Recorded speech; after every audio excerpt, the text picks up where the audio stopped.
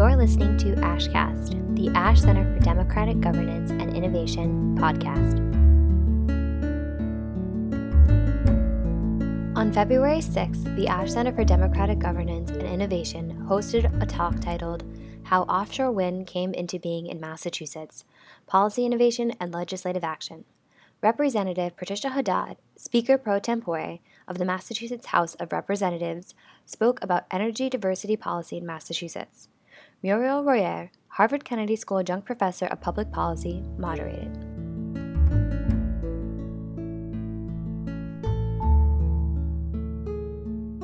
So I am extremely excited and very honored to welcome today the Honorable Patricia Haddad, who is a representative at the House of Representatives of Massachusetts and Speaker Pro Tempore.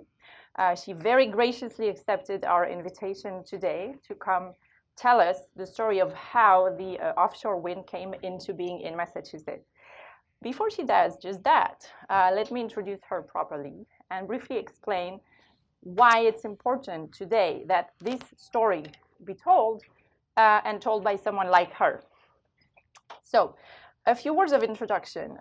Representative Haddad is a Democrat who has been representing the people of Massachusetts in the 5th District of Bristol since 2000. Before that, she was a health and physical education teacher, which is why I suspect her legislative action reflects an inclusive concern for all forms of well-being. She has served on various committees, including Human Services and Elder Affairs, Healthcare, Medicaid, Natural Resources and Agriculture, Rules, Ethics, and Ways and Means. Representative Haddad served 2 terms as chairwoman of the Joint Committee on Education, and prior to her appointment as Speaker Pro Tempore, which, if you don't know, is appointed by the Speaker of the House, Robert E. DeLeo, she was Assistant Majority Whip. So to say that she has some legislative and leadership experience is an understatement. And the many assignments that she has undertaken during her tenure on the House reflect her progressive interests. So she was part of different endeavors, the Legislative Commission on Public Housing, the Special Task Force on the Economy and Economic Development, the Legislative Commission on Middle-Level Education, and the Council of State Governments Eastern Region Committee on Energy and the Environment.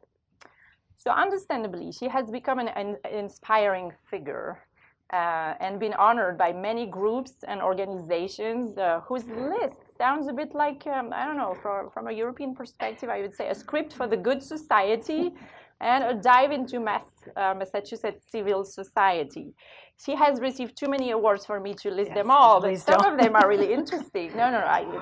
So, Women of Achievement Award from the Miss Massachusetts Scholarship Pageant. Legislator of the Year Award from the Massachusetts Association of School Committees.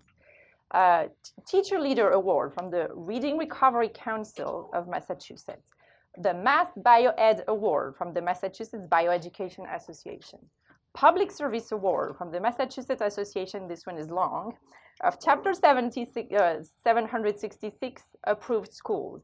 And most recently, she has received an honorary doctorate of public administration from Massachusetts Maritime Academy. Representative Haddad is here today because she has championed the fight for offshore wind in the legislature. And she was instrumental in the passing of a law in 2016, a law mandating the purchase of wind power by state utilities, which may mark and will mark the launch of an offshore industry in Massachusetts. This is an important story. First, because as you know, climate change is upon us, and the way to mitigate it is to decarbonize our economies. Energy, which represents 35% of our emissions, is crucial. The Paris Agreement on Climate Change, based on the climate science developed by the UN, recommends that decarbonized forms of energy be multiplied by 3 by 2050 if we want to limit global warming to 2 degrees Celsius and ideally move further to a net zero emission target by 2050 to basically save the planet. So renewables are definitely part of the equation, And in the USA, despite recent difficulties at the federal level with climate action, the renewable revolution is en marche, to use the French president's expression, and mostly at the state level, thanks to the economic promises of green growth made possible by clean technologies. So the American Wind Energy Association projects that wind could support 20% of US electricity and create up to 500,000 jobs by 2030 about. So this is very exciting. However, this transition is by no means easy and comes at an economic and political cost. It is the destruction of old jobs, the curse, the infamous trade-off of green policy between jobs and protection of the planet, which plays out fully these days with the phasing out of the coal industry, which is well underway in the world, in the country, and in Massachusetts. In Massachusetts, it has been symbolized by the decommissioning of 2 coal-fired plants in your district, Montauk and Brighton Point, which you will certainly talk. You were yourself confronted with this trade-off in Somerset, as you will probably explain, but you've never recoiled and have relentlessly found ways and means to kind of overcome or refute this trade-off, including by going to Europe in learning expeditions where you found innovative ideas to transpose here in Massachusetts and lay the ground for a whole new adventure. Today, the press no longer calls you the queen of coal, but the witch of wind. The witch of wind. And wind energy is no longer perceived as a lobby, but as a rising new industry. And this is an exemplary policy achievement, and I thought we could all learn from you. So thank you again very much for being here today. Please welcome with me Representative Patricia Haddad. Thank you. Thank you. So having been a teacher for 13 years, I'm not allowed to sit when I speak with people. So I move around a lot, and ultimately I will sit down, but I feel more comfortable standing. So let me just tell you a little bit about myself. Yes, I taught for 13 years at the middle school level. And some people say that because of that experience of dealing with 13 and 14-year-old egos, that has helped me in taking care of my, you're laughing because you've been in a legislature, taking care of my my colleagues who we have a lot of egos, but that's fine, that's fine. I'm also married. I have 2 adult children and 4 grandchildren. And the grandchildren, as you can imagine, are a big part of why I've had to evolve in my thinking. And I have been in the legislature. I was elected in 2000 and ultimately took office in 2001. And I've done a lot of really interesting things. So I've been very, very fortunate in all that I've done. But I come from a little town, 7 square miles. And in those 7 square miles, there were 2, not 1, but 2 coal-fired power plants. That, for all your environmentalists in here, if you have food in your mouth, I'm going to say something that'll probably choke you. I tried my darndest to keep those plants alive because those plants represented jobs and it represented an incredible tax base for the town of Somerset. So the town of Somerset has services that are rivaled only in cities. We have full-time police, full-time fire, really good schools, roads. We have sewerage. We have good water. And that is because of those 2 power plants. So it was very hard for me to see them go, but we all have to evolve. We all have to change. And probably 5 years ago, or maybe 6 now, when the first power plant closed, it was something that sent a shockwave through our community, but also sort of whacked me in the head and said, things have to change and you have to pay attention. So fast forward a little bit, and I would send to my local selectmen and town leaders all of the various articles that were coming to me because of my interest in energy, and I would send them out to them so that they could see that coal was on the decline and that they needed to start to think about this. So again, fast forward, and we learned very abruptly that the Brayton Point power plant would be closing. They were paying nearly $14 million in taxes. So if you're thinking about what that means, that was a huge chunk of a maybe a 27 or $28 million budget. And so again, we had to start thinking about what that was going to mean to us, as well as the fact that it was 250 jobs, 250 really good jobs. And so the thought was, what are we going to do? How do we make? Is that me? I'm sorry. Just tell me to stop waving my arms. I can't do it. You can tell me, but I can't do it. So I particularly started to look at what's the next thing coming down the road here. And I was, because I do represent a small portion of the state, but we still have a very regional, we all work together regionally. And what happens in the region very much benefits or hurts everyone in the region. So somebody that I don't know if you've heard his name, but Mayor John Mitchell came to see me to talk about things that he had heard, things that he had learned. He made a trip over to Germany and learned that New Bedford, which is an old fishing port in the state of Massachusetts, that is, having its own problems. And so we got together and started talking, and he explained to me that about this wind thing. And I was like, well, wind. Several years before, we had had a great deal of difficulty trying to get good regulations for onshore wind, so on land wind. So I was a little skeptical because I said, gee, we couldn't seem to get consensus around what were good regulations on land-based wind. How in the world are we going to do offshore wind? And unfortunately, the one example of offshore wind was Cape Wind. And Cape Wind was kicking up some, real issues, and people just didn't like it.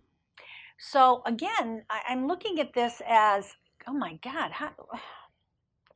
I don't get it, So the mayor and a number of people spent a good deal of time with me, and it started to dawn on me that this was not what they were asking was not Cape Wind.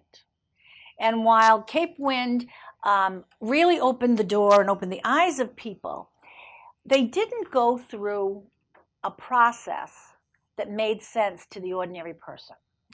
So they started introducing me to people in other parts of the country who were really working on this offshore wind. Now, this is way back in 2013 and 2014. At the time, the chair of the Telecommunications, Energy, and Utility Committee and I had formed this bond because he was from Salem and they had a coal plant. So we were bonded over our dilemma over coal going away. And it's where I got the Queen of Coal, because I was just desperately trying to keep this afloat. So he said to me, you better watch this bill that's coming out. This bill is talking about hydroelectric power. And if we look only to hydroelectric power, because I had been talking to him about, I should have said that, I've been talking to him about offshore wind. He said, if we go only with hydroelectric power, you can kiss offshore wind goodbye. Because we know how it is in the legislature. When you do a big bill, it becomes been there, done that, got the T-shirt, and we don't look at it again for 5 years. And it was very, very plain to me that if we allowed this opportunity for offshore wind to go by, we would be behind the eight ball, and nothing was going to happen for us. So unfortunately, it became I was at loggerheads with the administration because they were not willing to talk to me about what the opportunities and the possibilities were of offshore wind. And it's interesting to me that we were at loggerheads because that previous administration was Democrats, as I was. But somehow we just I couldn't make that happen. So unfortunately, I used a parliamentary procedure to stop that bill because I knew if I let that bill go through, that we would not engage in the conversation that we needed to engage in. So again, fast forward, that bill didn't make it out of the House or the Senate. But having been, I didn't say that I'm a Catholic schoolgirl and lots of Catholic guilt. And so when I stopped this bill from happening, I also said to myself, well, you've now done something that the nuns have told you is a very bad thing, and now you've got to fix it. So I spent my entire summer putting together a plan and a process for how I was going to fix this bad behavior that I had. So I started contacting everybody and anybody who would speak with me about renewable energy, not just wind, but I had people, I wanted to hear the real story behind solar because it was something that I didn't know a lot about. So I started in a process where I sent invitations out to every part of the industry, from people who were studying tidal energy to geothermal.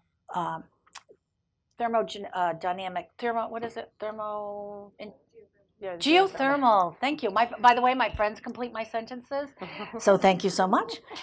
So geothermal, we looked at onshore wind, and I really got a lot of people to come to talk to me about offshore wind. And those people were not just from Massachusetts, they were from all over the country. I had the absolute privilege of meeting with Abby Hopper, who at the time was the director of the Bureau of Ocean Energy Management nationally, and people from the University of Delaware. And so 2 days a week, for 4 hours a day, I had people come to the little library in Somerset and just completely infuse me with everything that they knew. So I went from, I was talking today about graduate degrees. I get a graduate degree probably once a month because of all the good knowledge that people share with me. So I sent out a questionnaire to all these people who said they would come and meet. And it was, please send me a brief that no more than 3 pages that tells me what you think I should know about your subject matter. So they came, they sent their briefs in advance, and then they came and sat with me for 2 hours, each of these groups, and we met with somewhere in excess of 150 people. And those people, as I said, infused me with some amazing knowledge. And it became clearer and clearer that solar was on its way and didn't need my help, that tidal still had some work to be done, but that offshore wind was the place that the opportunities seemed boundless, absolutely endless. So from that brief and the meetings, they were then asked to answer 10 questions. And also there was a spot at the bottom for anything that you think I didn't ask that I should have asked. So as this starts to go on, we started thinking, we're going to save all of this because this is really important information. So as the summer went on, we were collecting PowerPoints, and I mean, you can't even imagine how great it was to have people with tremendous amounts of knowledge come and share it. So then came the fall and into the early winter, where I had to start thinking about what was the bill going to be that I was going to put forward. And so I got my staff, a couple of attorneys, and said, this is where I want to go. This is what I want to do. And this is what I want to say to change policy in the state of Massachusetts. So the bill got filed in what we call a timely manner. There's all kinds of dates that we have to meet. And when a bill is filed timely, it goes through the process much more smoothly. So again, now fast forward, we have a new administration. And the new administration, they also were very interested in hydroelectric. But it was very different. What I met with in this new administration was much more, tell us about what you're thinking and why you're thinking that. So I had prepared just to show people that I just didn't, pun intended, pull this out of the air. What I had done, and every piece of information that I had gathered, where we thought it was going to be maybe a booklet, turned into three 3-inch 3-ring binders, which became the joke because I would go into meetings with a copy and say, here you go. And so the new Secretary of Energy and the Environment, his eyes were like this big when I presented him with what I had done on my summer vacation. I did the same thing with the new chairman of Energy and the Environment. I did the same thing with the Senate chair of Energy and the Environment. I did the same thing with the Speaker's office and the chairman of Ways and Means, because all of these people had to be convinced that this was good policy. And this was something that was not, okay, well, let's talk about this. We have 200 people in the legislature. So you have to get the majority of those 200 people to agree with you. And while people say, oh, the Speaker points his finger or the Senate President points their finger, and that's where everybody votes, that's not the case. I'm going to tell you right now, that is not how it works. You, as a person who is trying to change policy and change something, you have to sell it. You have to talk about why it's good for the entire state, not just your little corner of the universe, but why it's going to be good policy. So to that end, the Danish government kindly offered to take some of us over to Denmark. Now, I was on it. You didn't have to prove it to me. But the opportunity to go and see it in real life was amazing. So then you decide, well, who have I got to take with me to make them want to do this?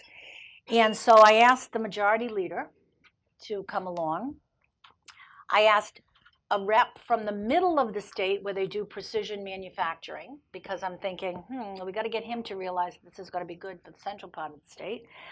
I took with me a member from the Cape delegation so that she could be convinced that this was not Cape Wind. This was something very different. And then I brought, who am I leaving out? It'll come to me. But the point is that I had to strategically, I brought the chairman of the Committee on Energy and Energy and Utilities, because you have to strategically sell your perspective to your colleagues if you want to make really big change, because it is a democracy, and it's all about getting consensus around an issue. It was a great trip. It was grueling because it was early in the morning till late at night and meeting with companies and meeting with people. But it became very clear that this was going to be an amazing opportunity if I could get my colleagues to agree. So, as I said, when you file a bill, it has a hearing. Every bill gets a hearing.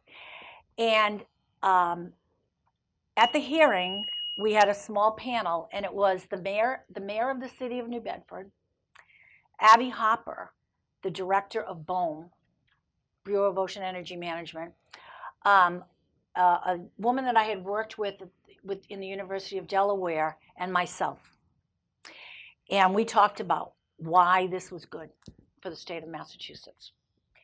And so that was a little bit of a coup, getting a national, very, very well-known person to come, and bringing along somebody from outside of my district, for whom, I was sort of doing this because it's a regional. It's definitely a regional thing. So again, fast forward, and the committee now digs in and starts to work on this bill. The governor and the administration were part of the discussions because obviously whatever policy we decide we're going to put out there, they have to administer and they have to make it happen. So I have to say that the administration was incredible working with us. Asked very hard questions because it's not just about, oh yeah, what a great idea, Haddad, let's do that. Oh no. You have to make your position as firm as you can possibly make it. You have to have the answers, and it can't be fluffy. And so, the joke is, I always joke around that, if it's not on a scoreboard, I don't get it because it's because of being a phys ed person. But that's only a joke, believe me, because you have to be very versed in what you are trying to do. Of course, lots of people helped me. I'm not going to say that this was all me. I can't even tell you how many brains I used to bolster my knowledge and to make sure I had the right talking points. We had a campaign to go to editorial boards to sell this policy. It was just a 2-year-long campaign to make sure that people understood where we were going and what we were doing. The last place I got to visit was the UK.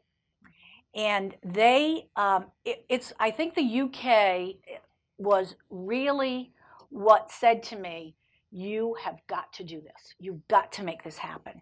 They took us to 2 old cities, old towns in the UK, Hull and Grimsby. Very much like New Bedford, very much like Somerset, dying on the vine because they were fishing communities and there was nothing for them. And so this just bolstered my need to make people understand that we could change the face of the South Coast. So the South Coast, we identify ourselves as Fall River and New Bedford and all the cities and towns in between. We have higher unemployment than any place in the rest of the state. We have opioid challenges higher than other places in the state. So this is not just about changing a policy for the state of Massachusetts, which is very, very important, but it's also about what it's going to do for the South Coast. And what we hope it's going to do, and what we are doing now, because I think you know that the RFP is out. We have 3 developers looking at being the first to bring utility scale wind, because there's a little project off of Rhode Island, but to bring utility scale wind to the Commonwealth. It doesn't just mean that we're going to put some, windmills out there and that's the end of it. It means changing what's the dynamic of what's going on down in my area. It means redeveloping pieces of land, such as Brayton Point, which is 300 acres, that we're now looking to try very hard to entice companies and people who will become part of the process of building these windmills. So we're looking for supply chain companies, and we're looking for the opportunity to make Massachusetts the center as other states around us realize that this is the way of the future. So that's a big overview, and I'm interested in what specific questions that you're interested in. Oh, I don't know if the picture was. Oh yeah, the picture. Yeah. One of the people that helped me greatly, Matt Morrissey, helped me greatly with this process of keeping the three developers together so that they were not, until just recently, they were not competitors. They were an industry trying to start themselves here in Massachusetts. So it was a really great thing. So that's the day that the bill ultimately got signed. And I'll just make one more silly remark, because as I was doing this, people really thought I was crazy. Really, really thought I was crazy. Offshore wind, way offshore. What are you talking about? You're nuts. And a few people stood by me. I think 9 or 10 people signed on to the bill because they were a little worried about whether I was taking them down some road. And more than once, the speaker said to me, "Haddad, don't embarrass me." So it was very, very funny that when it came time to sign the bill, there were literally hundreds of people there who took credit for it. But that's okay. That's okay. And as we're walking down the stairs, the governor said to me, "Well, failure is an orphan, but success has many parents." And I said, "Yes, sir, Your Excellency, you're absolutely right." And he was great, because he and his administration worked very closely to actually make this happen, because they realized that this could be huge, and should be huge for Massachusetts. So, what do you want to know? What do you want to know, specifics or? Well, first of all, I want to thank you very much for this very lively, talk that shows us, and this is what I tell my students, it's not all about science, technology, it's very much about politics, about democracy. You found the right way to talk, you haggled, you sold your project. This is about... Nag would be better. Exactly. And the fact that you're a woman as well, certainly, has a lot to do with this. So I really want to hail what you've done and give you as an example to all the people here, women and young men, the young generation. I also appreciate that you mentioned that, because this is something that we easily and selfishly forget, but it's something that is really upon the future generations. So I will open the floor, right away. I just had questions if nobody has any, but I don't doubt you have questions. I saw a hand. So I will give the priority to our students. Please introduce yourself when you ask the question. Thank you, Amy. Is this working? Right. Hi, I'm Amy Jo. I'm a master's in public policy student here, and also in the Green Policy and Politics class. Thank you so much for being here and sharing such a fascinating achievement. My question for you is about how to communicate and, I guess, overcome the barrier that people's eyes sort of gloss over when you start talking about technical matters. And this is one of the largest problems about climate change and tackling, the transition to renewable energy. So how did you deal with that type of opposition and communicate effectively the need for this type of progress? So again, the environmentalists aren't going to like this answer. I didn't make it about the environment. I made it about the jobs. I made it about changing the face of the South Coast. And I made it about stabilizing energy costs. So sometimes the big, important policy has to be subjugated to the, as you said, not eyes, the process that eyes glaze over, but taking it down to what it means for the individual you're speaking with. So as I said, I brought with me one of the reps from the central part of the state, because he didn't care about offshore wind. What he cared about was that we could possibly entice a business to come who would need his precision manufacturing skills that exist in the central part of the state. So it's sometimes taking it completely out of what your end game is and putting it into what personally matters to somebody. Thank you, Amy. Thank you, represented. Another question? Yes, Monia? Yeah. Please don't forget to introduce yourself. Okay. Hi, Monia Mostefawi. I'm a PhD student at Harvard Law School.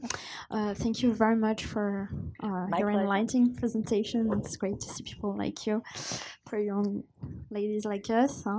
I have two questions, please. Sure. What triggered your change? You mentioned that during the summer you decided to have a redemption moment, but did something really triggered that change? And just another question, as a woman, did you find it particularly challenging to share your views because you're a woman?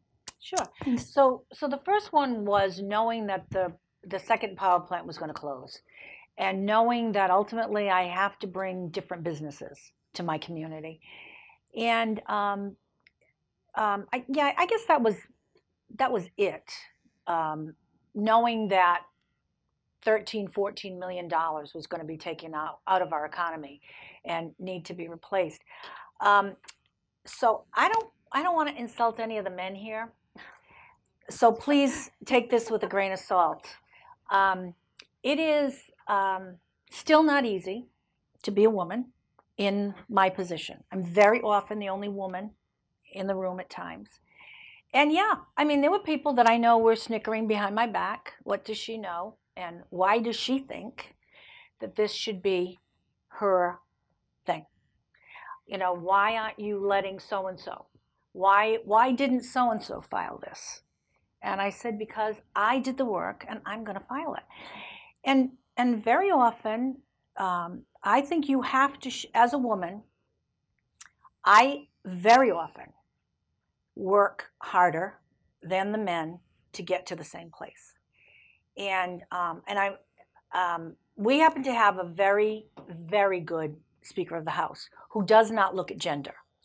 But that being said, there are men who prefer if things were the way they used to be, and would prefer that I just sort of stepped aside and was quiet.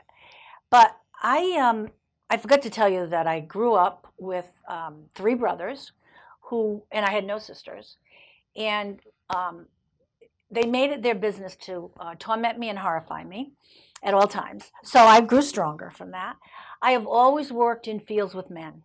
I was a coach for gymnastics for several years. There were no women coaches. It was only men coaches because they were stronger than I was, or so they thought. And in my husband's business, when I worked with my husband, it was all men. And I would work with men. So, and I do have to give some perks to the nuns because I went to an all-girls Catholic school. And they told me that I could be or do anything I wanted to do as long as I did whatever the parish priest told me to do, of course. But they instilled in me, a certain amount of, don't tell me what I can't do because I'm going to do it. And so what happens when people tell me that I can't do things, it just makes me a little crazy. So yeah, and we still face a lot of that sexism, but you just have to plow through it and just keep going. And it's hard sometimes, but you can't let it bother you. Yeah, and you did it. So it's good. Then I did it. Right. Thank And you. as I said, a lot of people, and some of them happened to be men, wanted to take credit. And I said, fine, you take the credit, but I know what I did. I know I did the work. So sometimes you just have to subjugate your ego to get what you need done. And very often, and that's fine too, I don't care. Because I look at myself in the mirror and I don't have to look at other people in the mirror. Well, thank you very much for this. I got a little bit on my soapbox, I'm so sorry. I'll stand down now. Hi. Marty used to work here. There is an award that's named not after her really the for point. women in politics. Great. But Marty, thank you. Anyway, I'm asking as a citizen, thanks, Muriel, about how you see the kind of your admirable effort fitting into the broader kind of energy policy of Massachusetts. I know there's a bill, for instance, that I think Marjorie Decker from Cambridge and another person is proposing for 100% clean energy in Massachusetts. I'm really struck and admiring of your practicality. I mean, it has to matter about jobs, and I'm wondering if you feel like there's if that's too general or too broad, or how do you see your efforts and strategy feeding into the state's larger, efforts that are going on now? I think that for some people, you're right. Some things are just too broad, and you really have to bring it down to personal. There's a lot of really good bills filed this session. I have one to raise the RPS. There's a few out there to raise the RPS. You have to file the broad things, and you have to have the very high goals. But you also have to remember that the reality is that things come incrementally and can't get discouraged. So to have the really broad goals out there is an absolute necessity. So if she hadn't filed that bill, there would be nothing to aspire to. But then you have to spoon feed the rest of the people and make them understand that this is the next increment we can go to. So that's kind of where we are now. What's the next increment? RPS has to be raised. It absolutely has to be raised. And that's renewable portfolio standards in order for us to continue to work towards 100% renewable energy.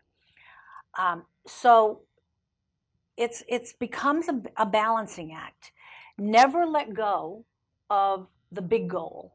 Keep your eyes on the big prize, but always remember that you've got to appreciate the incremental. And I've been very honored by the attention that I've gotten, and I hope that I use that attention to highlight what else is available. So, for instance, Representative Decker's bill. It's a really good bill. Are we ready to do the whole thing? No. But we have to make sure that what we do this session moves us a giant step further in the process, while we keep our eye on the ultimate prize of being able to go completely renewable. So every time somebody gives me the opportunity, I tell them we have a ton of really smart women, but as women, we have one big thing that we don't do well, and that is toot our own horn. And so very often you will see women coming together to make things happen and not get the credit. I'm going to tell you, you remember the bill that the law that Massachusetts passed prior to the Obama, or in the beginning of the Obama administration, but where we did amazing work around healthcare? A woman who never got the credit that she should have gotten. Never got the credit.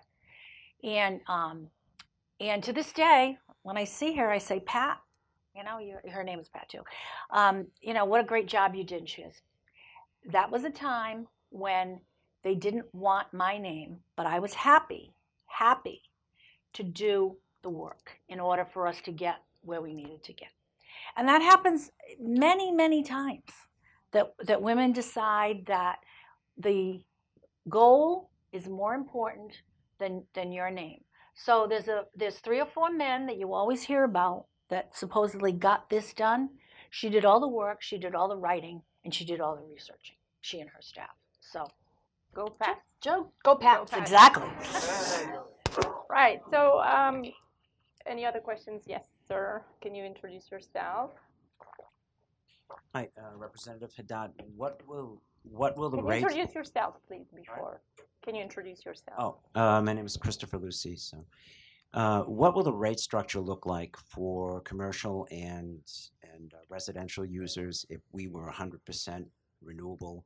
How far off is that in the future? Is there any downside to that, or environmentally, or from one source? From what I'm here, I'm more familiar with what's going on with wind than I am for the bigger the process and how it's going to be actually teased out in the end. All of the Eversource, Grid, Unicare, whatever they are. They are all part of this process. And it was written in, 2 things were written into the legislation that I thought were very important. One, that each successive bid in offshore wind shall be, those are important words in legislation, less than the previous. So that was, first of all, to get people to say that they would bring down prices instead of bringing them up was unheard of. The second was that the final decision is going to be made by an independent outside source, and that independent outside source is their only job is to make sure that this is going to be good for consumers. So I don't know what that means going forward, and I'm not sure how soon we get to 100% renewables or what it will cost. But when you take the aggregate number, because I'm hearing that all three developers of the wind came in at either very low double digits, like 10 or 11 cents a kilowatt hour, or below, in single digits. That is amazing, because that's what gas costs.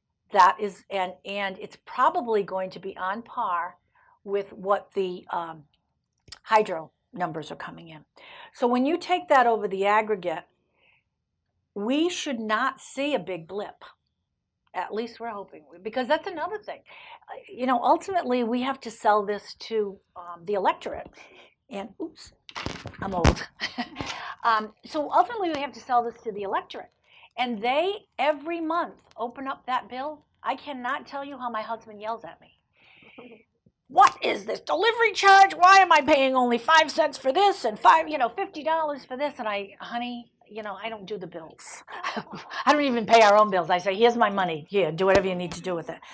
Oh my God, is that bad that I admit that I let my husband do stuff like that? And anyway, we'll talk about that another time. But that's who ultimately is going to pay the price here. And it may be easy if you're in one of the affluent communities of Massachusetts to understand how important it is to get to 100% renewables. But where I come from, as I said, we still have high unemployment. We still have people who are living paycheck to paycheck.